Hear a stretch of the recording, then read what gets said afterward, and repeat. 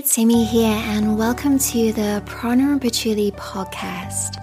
I'm a restorative yoga teacher, and this is where I share my practice notes, self-care tips, spiritual tools, and guided meditations for less stress, more flow, and living your highest purpose. If you haven't already, be sure to hit subscribe so you never miss an episode.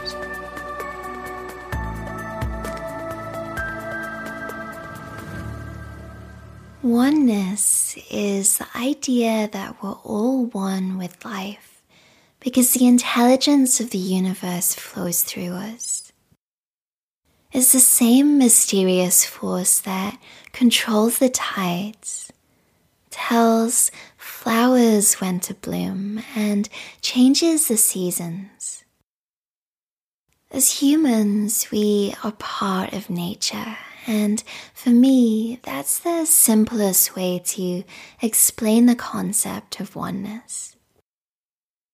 The more we bring ourselves back into alignment with this source energy and see ourselves as part of the greater whole, we fall back into flow with the rhythm of life and restore peace, which is our true nature.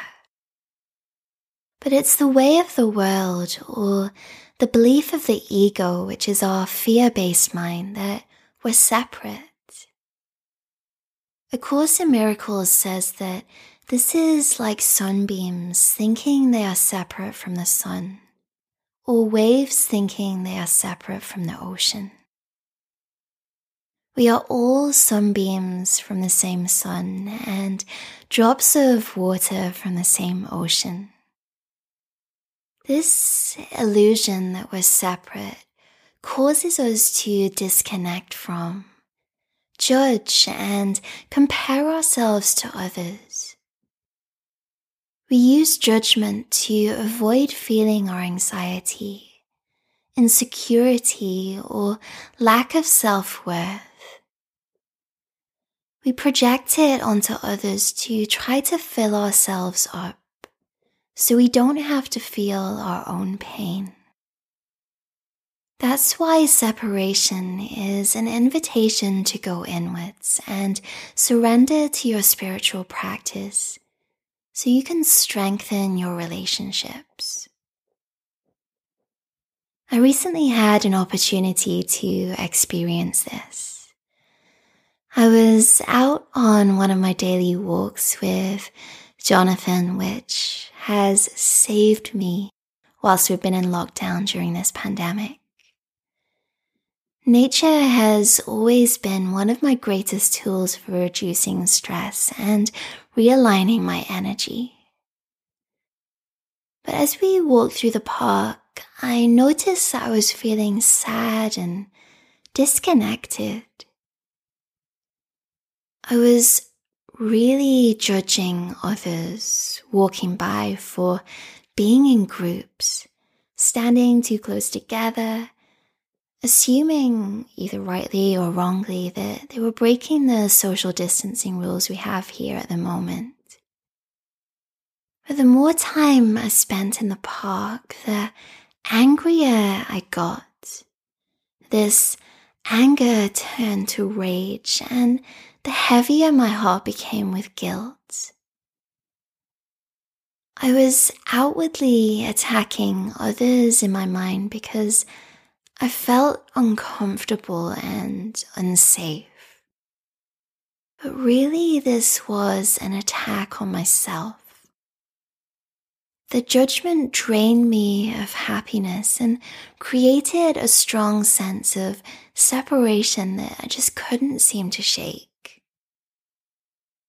As I checked myself for feeling so out of alignment with my natural peaceful state, I surrendered the situation and asked my inner guide for help.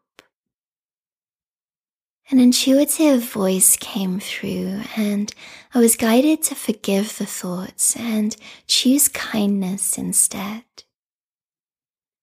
In that moment, I was reminded of the truth that we're all in this together. We're all just trying to do our best. And perhaps most importantly, we all share one desire, which is to be happy and free. As a result of that shift in perception, I recognized those that I was judging as me. We're all here to heal and grow, and it's through the extremes of life that we do exactly that. When we remember our oneness, we recognize that we're all spiritual beings in human bodies. We're not our bodies, our minds, or our emotions. We came here in this body at this time for a reason. And the sooner we see ourselves as parts of the greater whole, we find our way home to the truth of who we really are. Our bodies, which so often make us feel separate as we compare ourselves to others, are simply the home of our souls and vehicles for expressing their love and light within us. It's this connection between our own consciousness and universal consciousness that is the essence of the yoga practice. And as Dr. Wayne Dyer said, see the light in others and treat them as if that's all you see. In the story I just told you, I was triggered by my own longing for safety. But as I turned this over to the care of my inner guide, I started to see others in light by recognizing that they are me. Their pain is mine, and we all want the same thing, which is to be happy, free, and restore peace. We're all just weathering the same storm, even if we're not in exactly the same boat. The Bhagavad Gita says, if you can see God, the oneness, in everyone, you can never do harm to anyone. This shift in perception helped me to release separation and realign with oneness. In that moment, I was able to clear the tension, negativity, and stress that was blocking the positive flow of energy in my relationships, even with people I didn't know personally, and find my way back to peace. What I experienced was deep, emotional, and spiritual healing that restored my connection with the universe. So how can we ground this spiritual and somewhat lofty concept of oneness into our daily practice? Well, we can remember our oneness through community as we show up and support others, open up to new ideas, and dissolve barriers and limiting beliefs through love. Obviously, this year hasn't worked out the way I or we imagined it, and community has turned out to be more important than ever to me.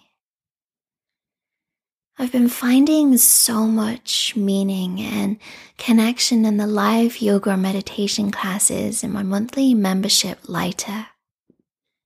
And if this is something that you're craving and you feel called to join our community, just go to pranapachuli.com/lighter or click the link in the show notes to learn more. We can also shine a light on our divine nature through meditation, mantras, and mudras. For example, in the quiet and stillness of meditation, we experience that connection between our personal self and our infinite self. We meditate to establish that connection and allow guidance from our higher selves.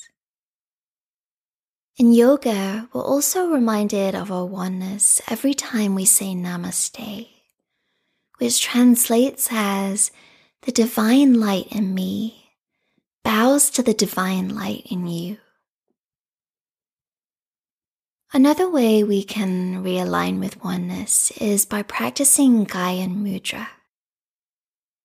A mudra is a hand position or gesture that creates a sacred seal and harnesses the energy we want to cultivate in our bodies. This mudra is probably the most familiar in our modern world. It's performed by touching the tip of your index finger to your thumb while holding your other 3 fingers straight. And if this is hard to imagine and you want to see it visually, check out the link to my blog in the show notes. The intention of Gyan Mudra is to improve your concentration and sharpen your memory. It's a great mudra to use when you're seeking to gain knowledge or insight into your life or a specific issue, as the index finger relates to Jupiter, the planet of knowledge and expansion. And that's why this mudra is often used in meditation. It also symbolizes the connection of the individual, the index finger, with universal, the thumb, which is why it's a powerful mudra to practice deepening your connection with others, the universe, and feeling that source energy moving through you. It guides your attention inwards to connect with your soul, the ancient wisdom within you, and reminds you that all the answers you seek are inside.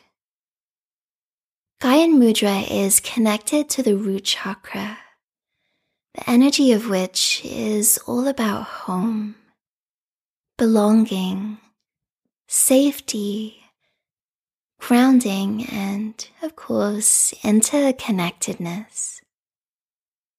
Let's try this short mudra meditation together. Sit comfortably and close your eyes if you can. Touch the tip of your index finger to your thumb while holding your other 3 fingers straight and resting the tops of your hands on your knees. You can do this with both hands. Inhale fully and exhale completely.